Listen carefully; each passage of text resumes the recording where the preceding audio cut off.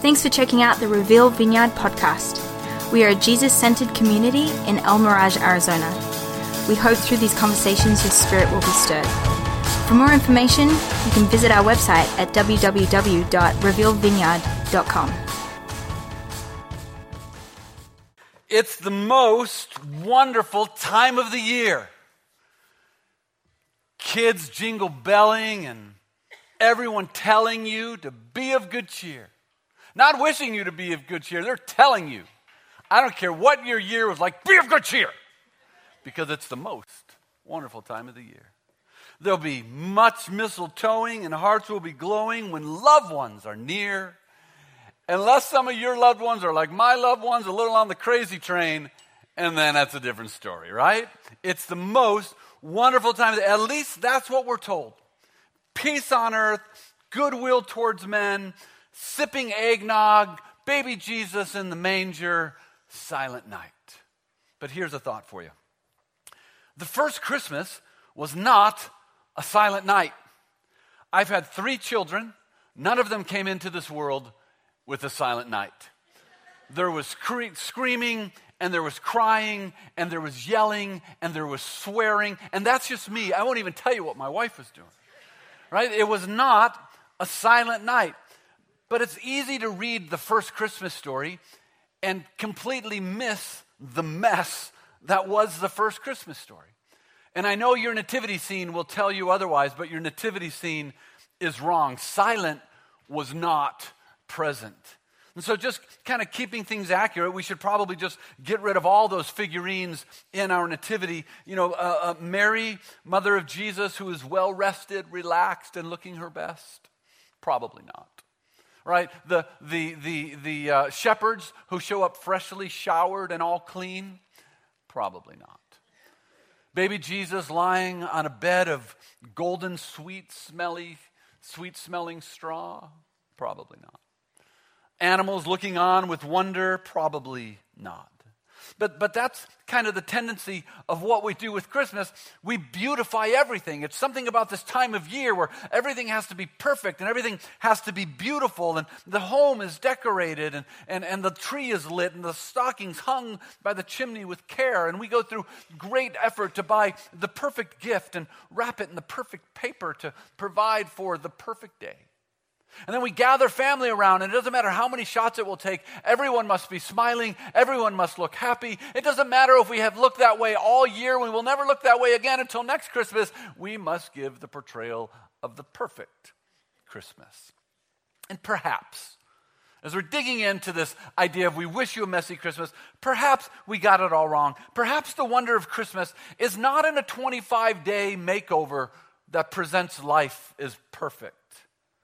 Perhaps the wonder of Christmas is actually in the chaos and in the tension, in the crazy and in the mess. The mess of a virgin being with child. The mess of Joseph struggling with the idea that a virgin's with child. The mess of God stepping into humanity. The mess of the Christ child being born to a dirt poor family from a podunk town. The mess of traveling to Bethlehem on a farm animal while 9 months pregnant. The mess of the manger and animals and the smell and all that goes with it. And the mess of childbirth and the mess of holding that baby thinking, now what? The mess. Maybe this Christmas we need to step away from perfect and embrace the mess. For perhaps it is the mess of the first Christmas that we actually find the miracle of Christmas. That is Emmanuel, God with us in the mess. I wonder if the whole point of Christmas is to celebrate the mess, and in the mess discover that we are covered and wrapped in unbelievable grace. And could the message of Christmas, and the message we all need to take deeply into our hearts, be that you can be messy and glorious all at the same time? We wish you a messy Christmas. Now, this is good news for some of us who are experiencing a messy Christmas. For some of us, this will be your first Christmas without someone that you dearly love. And it's going to be a difficult time. Christmas is going to be messy and it's going to be painful. For others, this may be your first Christmas out of a relationship or possibly divorced, and it will be a messy Christmas. Maybe 2017 came with a job loss or a career change that affected income, and now Christmas is going to be light and tight this year. For us, Christmas is messy because we always do our taxes late because we always get a refund, and we like to time it around a certain time of year. And this past, about a month ago, we did our taxes to find out that we owe a wad. We've never owed. Christmas has gotten messy. I call our tax guy. He's like, well, you got kids who have aged out of the tax credit and college stuff, and he goes through this list. And I told my wife, we only have one choice. We need to have 2 more children. Which, that's a whole other mess right there. Right? Or maybe you planned to be celebrating this Christmas being married and you're still single. Or maybe Christmas this year in your mind and your plans involved a baby and there's no baby. Or maybe you're struggling with sickness, or it's the mess of kids making poor choices, or your family is stressed out and it's stretched. And for many of us, there's some area of life that's just messy right now.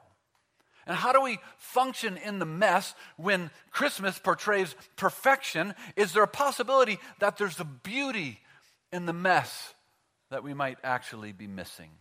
And so today we begin week 1 of We Wish You a Messy Christmas. Because in the mess, we find the miracle of God. Join me as we pray. Lord, going to be a little different take on the Christmas story. But we're going to look at the mess of that first story to see the miracle.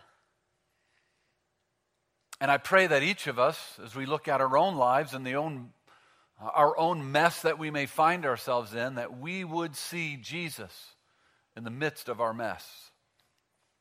I pray today that we would not hold you at arm's length, but that we would invite you in. And we invite you here now, Holy Spirit, to speak and to encourage and to instill hope in us. And I pray for some who are here that are hopeless at this moment, that right now they would hear the whisper of God that begins to instill hope in them. And it would begin to change their outlook on the future. And so we invite you. For the offering that's received, we give out of an attitude of worship, out of an attitude of placing you first, even among our finances. And so we invite you, Spirit of God, in Jesus' name. Amen. When you read through the Christmas story, you have to understand that Mary had a plan.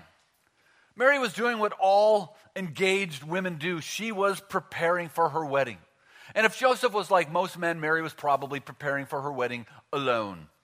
And the wedding celebration was soon to come. And her idea was that she would spend the rest of her life with the man that she loved. And in due time, they would have a couple children and maybe grandchildren. And she would grow old with the man that she's marrying. And she would die a rich life surrounded by kids and grandkids. But without warning, life quickly turned messy. We'll read the Christmas story in Luke 1. It says, the angel of the Lord said to her, her being Mary, greetings to you who are highly favored. The Lord is with you. Mary was greatly troubled at his words and wondered what kind of greeting this might be. But the angel said to her, do not be afraid, Mary.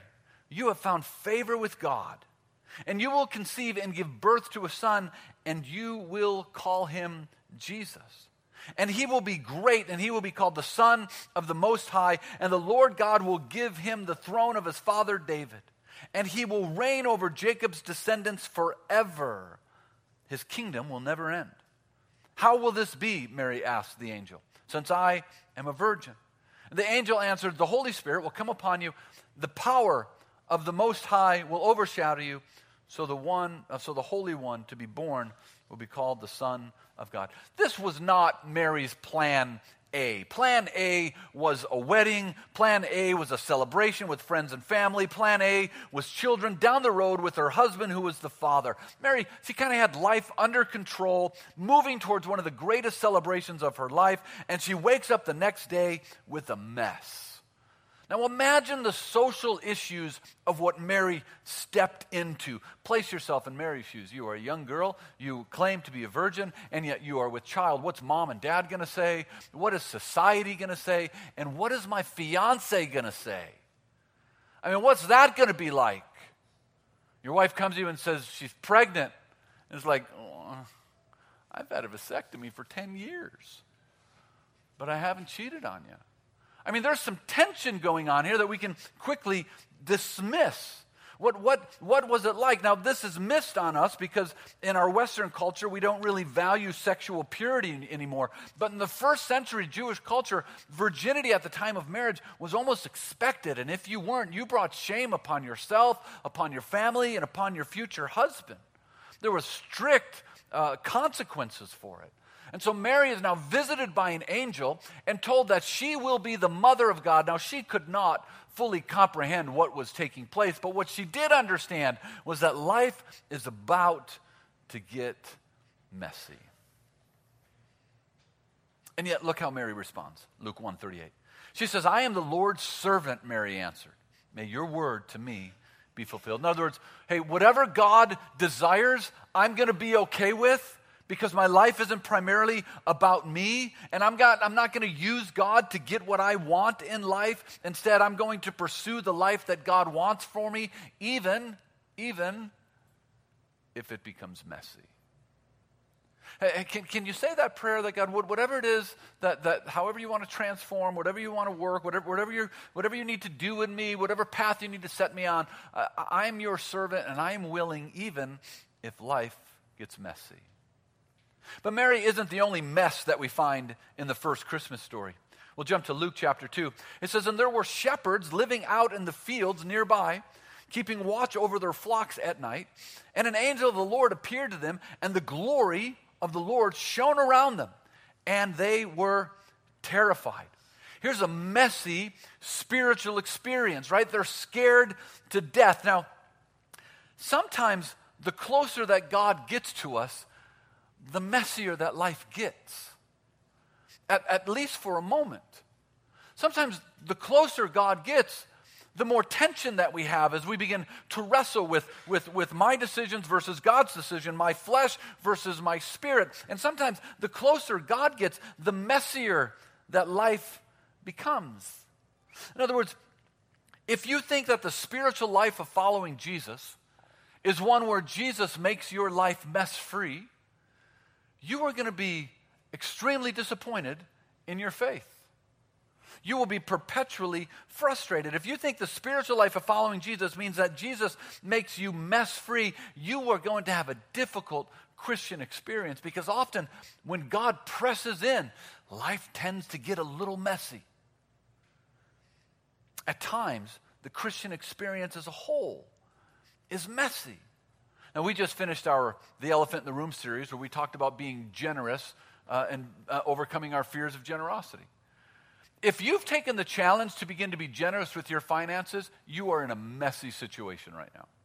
Because you are now juggling things around on how can I be God-honoring with my treasure, and you're in a messy spot right now because God approached, and sometimes when God approaches, life gets messy. Or when God tells us to forgive, even when you're in the right, that's messy. When all that we want to do is hold on to bitterness and hang on to anger, and we want to hate, and God says, no. If you're a follower of Christ, you've lost that right. And now what I'm asking of you to do is for you to forgive just as you've been forgiven. That's messy when we have to wrestle with that. Or serving on Sunday when you want to sleep in, that's messy. We're called to die to ourselves. And anytime we have to die to ourselves, it's messy. And so the presence, the kingdom of God, the presence of God draws near, and these guys are terrified because oftentimes when the presence of God comes and begins to work in us and speak to us and speak over us, life sometimes becomes messy. Look at verse 10. But the angel said to them, do not be afraid, I bring you good news that will cause great joy for all the people. Today in the town of David, a Savior has been born to you. He is the Messiah. He is Lord. Here's another messy event in the first Christmas story. We have to ask, why is God writing shepherds into the holy first Christmas story? Now again, this is lost on us in our culture, but shepherds were not highly thought of. If you were a shepherd in first century Judea or in first century Jewish culture, something went wrong in your life. Being a shepherd was not your plan A, not plan B, not plan C. Something happened that left you in the unenviable spot of being a shepherd. This was not the occupation people were seeking. They were at the bottom of the Palestinian social ladder. Shepherds had a poor reputation. They did not own their sheep. They were just hired hands. And so often they kind of cared for the sheep only for a paycheck. Sometimes they were known to steal the sheep and say that a wild animal came and took the sheep. They just could not be trusted. The Mishnah refers to shepherds as in belittling terms. One passage describes them as being incompetent people. Another one says there is no more disreputable occupation than that of a shepherd. Hey, it was so bad that shepherds could not be trusted that they were not permitted to be a witness in court. Now, it's a little odd that the first people to hear of the good news and good tidings and peace on earth were the bottom rung of the social ladder. We would say the mess of society. And yet, for some reason, God enters the story by coming in to a virgin girl from a poor family in a podunk town, and the first people that he tells about it are the forgotten of society. The whole story is somewhat of a mess. To buy wool or milk or a kid, animals was forbidden on the assumption that probably what you were buying was most likely stolen property. And so why would God come to messy shepherds? Why wouldn't he come to a priest or to a king or to somebody of nobility or a respected member of society? Listen, it's almost as if God is at home among the mess. It's almost as if God is at home among messy individuals. And it's almost as if God says, if I'm going to write a story, I don't need to go for the nobility and those who are highly sought after and those with reputations. I'm going to come underneath because these are my people. People who are sick, people who are forgotten, people who are messy. Luke 2:11. It says, today in the town of David, a Savior has been born to you. He is the Messiah, the Lord. Now, why a Savior?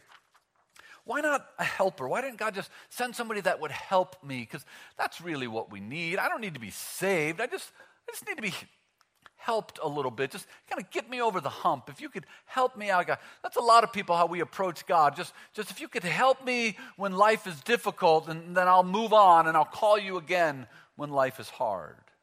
Or why not a teacher, someone who could instruct me? Or why not a counselor, somebody who could help me navigate the difficult decisions of life? Why not a coach, someone who can train me from the sideline? Or why didn't God just send a cleaner-upper that can walk behind me and clean up my messes? Every time I make a mess, he could clean it up and we could just keep moving forward. And yet God says, to you, to the world, is a Savior. Why a Savior? Because I'm a mess that needs to be rescued. I just don't need a little bit of advice. I just don't need coaching. I just don't need training. I just don't need education. I need someone to get down in the mess with me and restore me. I don't need a coach yelling from the sideline how I can do better, or a teacher grading me on every performance, and I don't need a counselor reminding me of the 7 steps to a better life. I need a Savior, one that is not put off by the mess that is Marty. And you need a Savior, and one who is not put off by the mess that is you, because you know the mess that you have caused, that you bring, and that you are engaging in even today. A Savior that is at home and comfortable with my mess. Luke 2:12. This will be a sign for you. You will find a baby wrapped in cloths and lying in a manger. Here's another mess. Is this the best that God could do for his son? All 3 of my babies came home to a fully decorated nursery. All right. 85% decorated. I never finished it, to be honest with you. But they came home to a 50% decorated nursery is what my babies came home. But they weren't laid in a manger. I mean, this is a feeding trough, right? This is a cattle bowl. It would be the equivalent today of saying, you will find a baby lying in a urinal. Exactly. You don't put babies in urinals. Right? It's not what happens. And yet this entire story is odd. It's a little messy. And it's almost as if God is saying, I'm at home in the mess. And that's good news for those of us who find ourselves in a mess. These are not the things that you would associate with God being born among us, the Christ child entering into the world. A virgin with an unexpected pregnancy, the social stigma she had to endure, Joseph wrestling with being a stepfather, lowly shepherds, the first to hear the good news, Jesus born outdoors, he's put in a feeding trough. Herod the Great would find out and soon would order the death of all children in Bethlehem, 2 years and under. This is not a silent night. Your nativity scene is wrong. So just go home today, knock them all over. This morning, I wish you a messy Christmas. And I'm not trying to Scrooge your Christmas. I put the G on that so you heard it very clearly. I'm not trying to Scrooge your Christmas. I'm really trying to encourage us that Jesus is at home in the mess. That is fantastic news for us. That Jesus is at home with disappointments and difficult circumstances. And he looks at the mess of my sinful life, and instead of condemning me, he steps into the mess with me. That's a miracle of Christmas. And it's not about perfection and me portraying a family unit that is perfect. It's about God saying, I'm in here with you. We're going to do this together. I don't know what's better news than that for Christmas. He gets into the dirt and he steps into the trash heap and he walks into messy relationships and he's at home with my dysfunction, and I have a lot of dysfunctions. And he's not pushed away by a messy past. You know, the doctor that says that you can tell me or you can show me, you're not going to show me anything I've never seen. That's Jesus, kind of like, hey, you can invite me in. You're not going to show me anything I've never. Oh my gosh, right? That's not what Jesus is going to do to us. He's at home in the mess.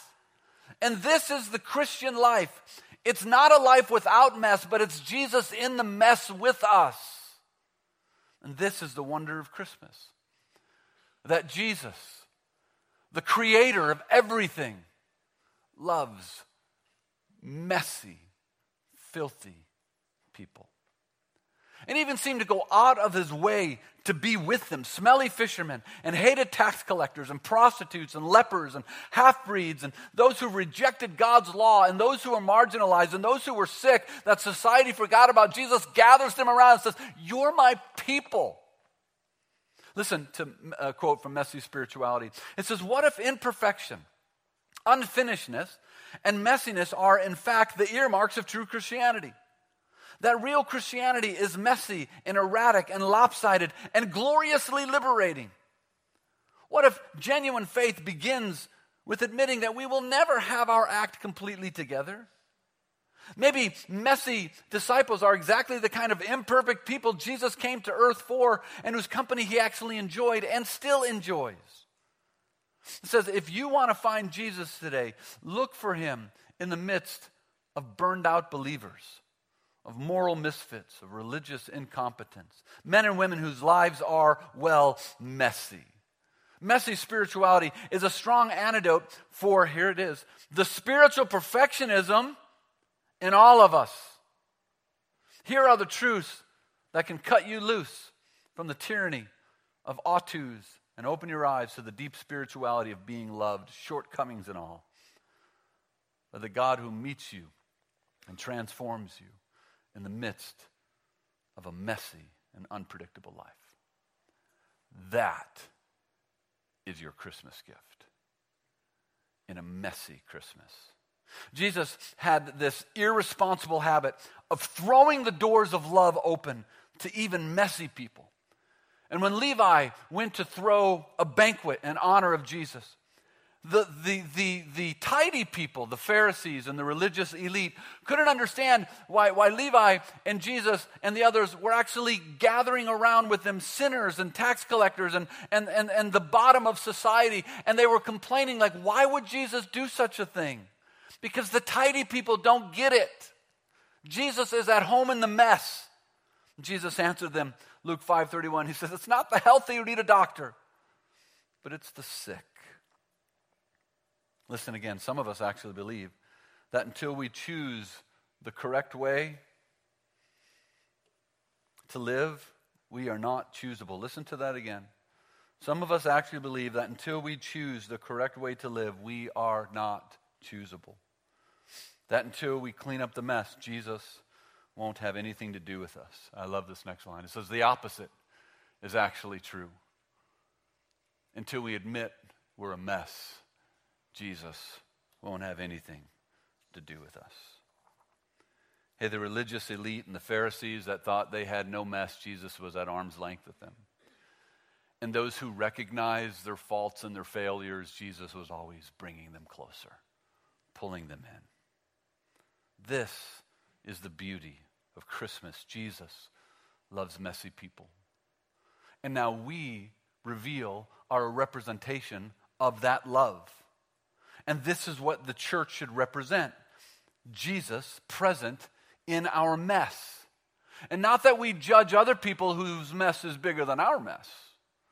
As I know I'm messy, but you're messy.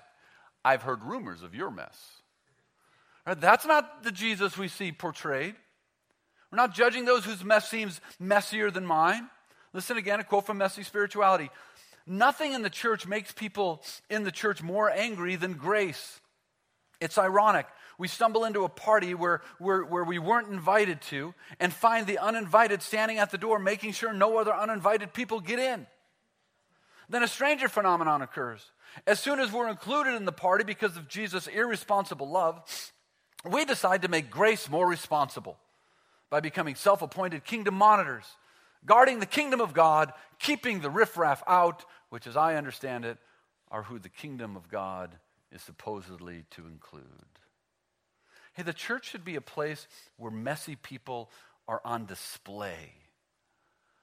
And the church, universal, has done a disservice by portraying a mess-free existence. And so let me just say, as the pastor of this church, we are a messy church. And we need to be a messy church. And we need to become a messier church. And so I've had people tell me that my life is in so much chaos, but I look around the room and everybody seems to have their life together, and I just wonder if I fit in here. I want to tell them, oh dear Lord, do you fit in here? We've just gotten really good at hiding our mess and portraying you perfection. But the church is the place where the mess should be portrayed because people can see through our cracks and they can see Jesus inside who is working even with and in messy people. The church should not be in the business of editing all the mistakes and messiness out of life. That's not the church. We should be the one place we can go and stop pretending. So we're preparing for an upcoming service, a series called This Is Us, Inspirational Stories for a New Year. Well, we'll be sharing stories of within the congregation. And we just don't want stories of look at how I've made it and life is perfect. There's a beauty in the tension and in the struggle and that you and I, we can relate to. Here's the good news about Christmas. Jesus wants to be present in the mess. So that in your mess, you may begin to find beauty. And one of our spiritual hills that we die on is spiritual growth. But understand, spiritual growth is not a one-time decision. Spiritual growth is one small step, one decision at a time, and one small step towards God is a huge step towards God. And we have, in the universal church, we've shown you videos of people who seem like they go from A to Z instantly. And when we don't, we naturally think, well, God has something against me. But it's not an A to Z step. It's small steps. Jesus working with us in the mess, over time, continuing to be faithful. We get out of one mess and we step into another. And Jesus says, I get it. Now let's get you through this one. That's the mystery and the miracle of Christmas. Emmanuel, God with you in your messiness.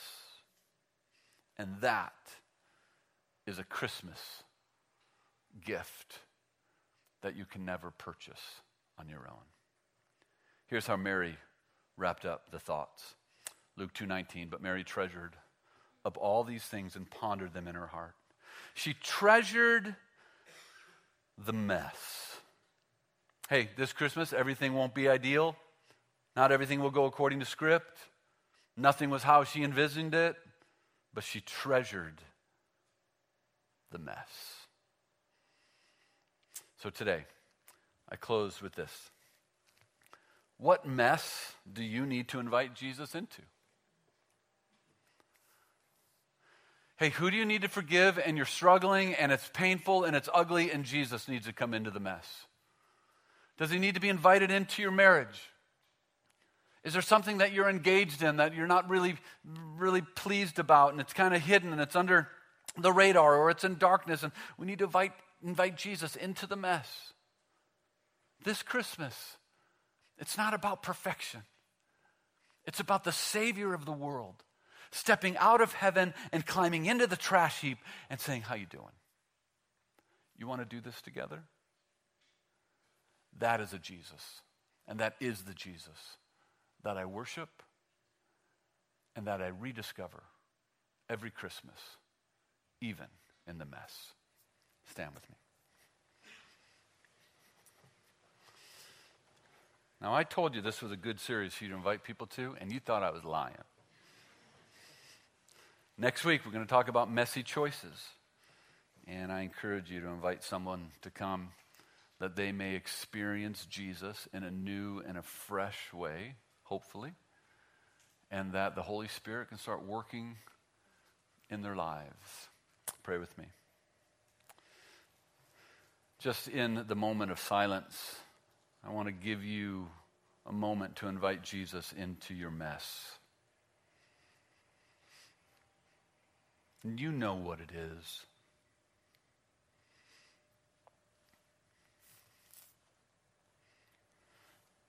And will you listen to what he speaks over you?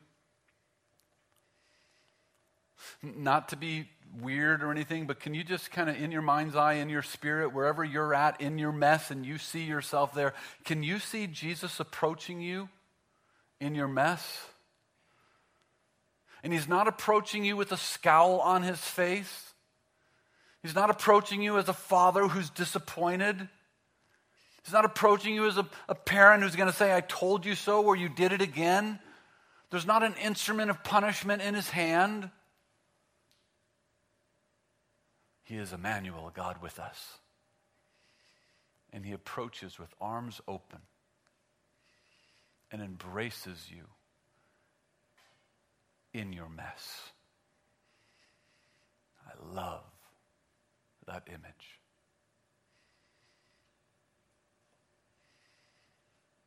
And will you begin to follow one small step, one small decision at a time? Will you cling to Jesus?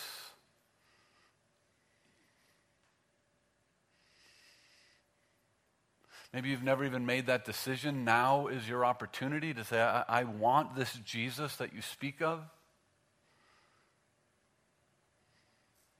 I want to invite God into my mess, that my mess can be forgiven and begin to be transformed. And if that's where you're at, it's as simple as just saying yes. Just saying, Jesus, come into my mess. And forgive me of the mess that I've caused, the mess that has been done to me. This Christmas, we embrace the mess because in the mess we find the miracle.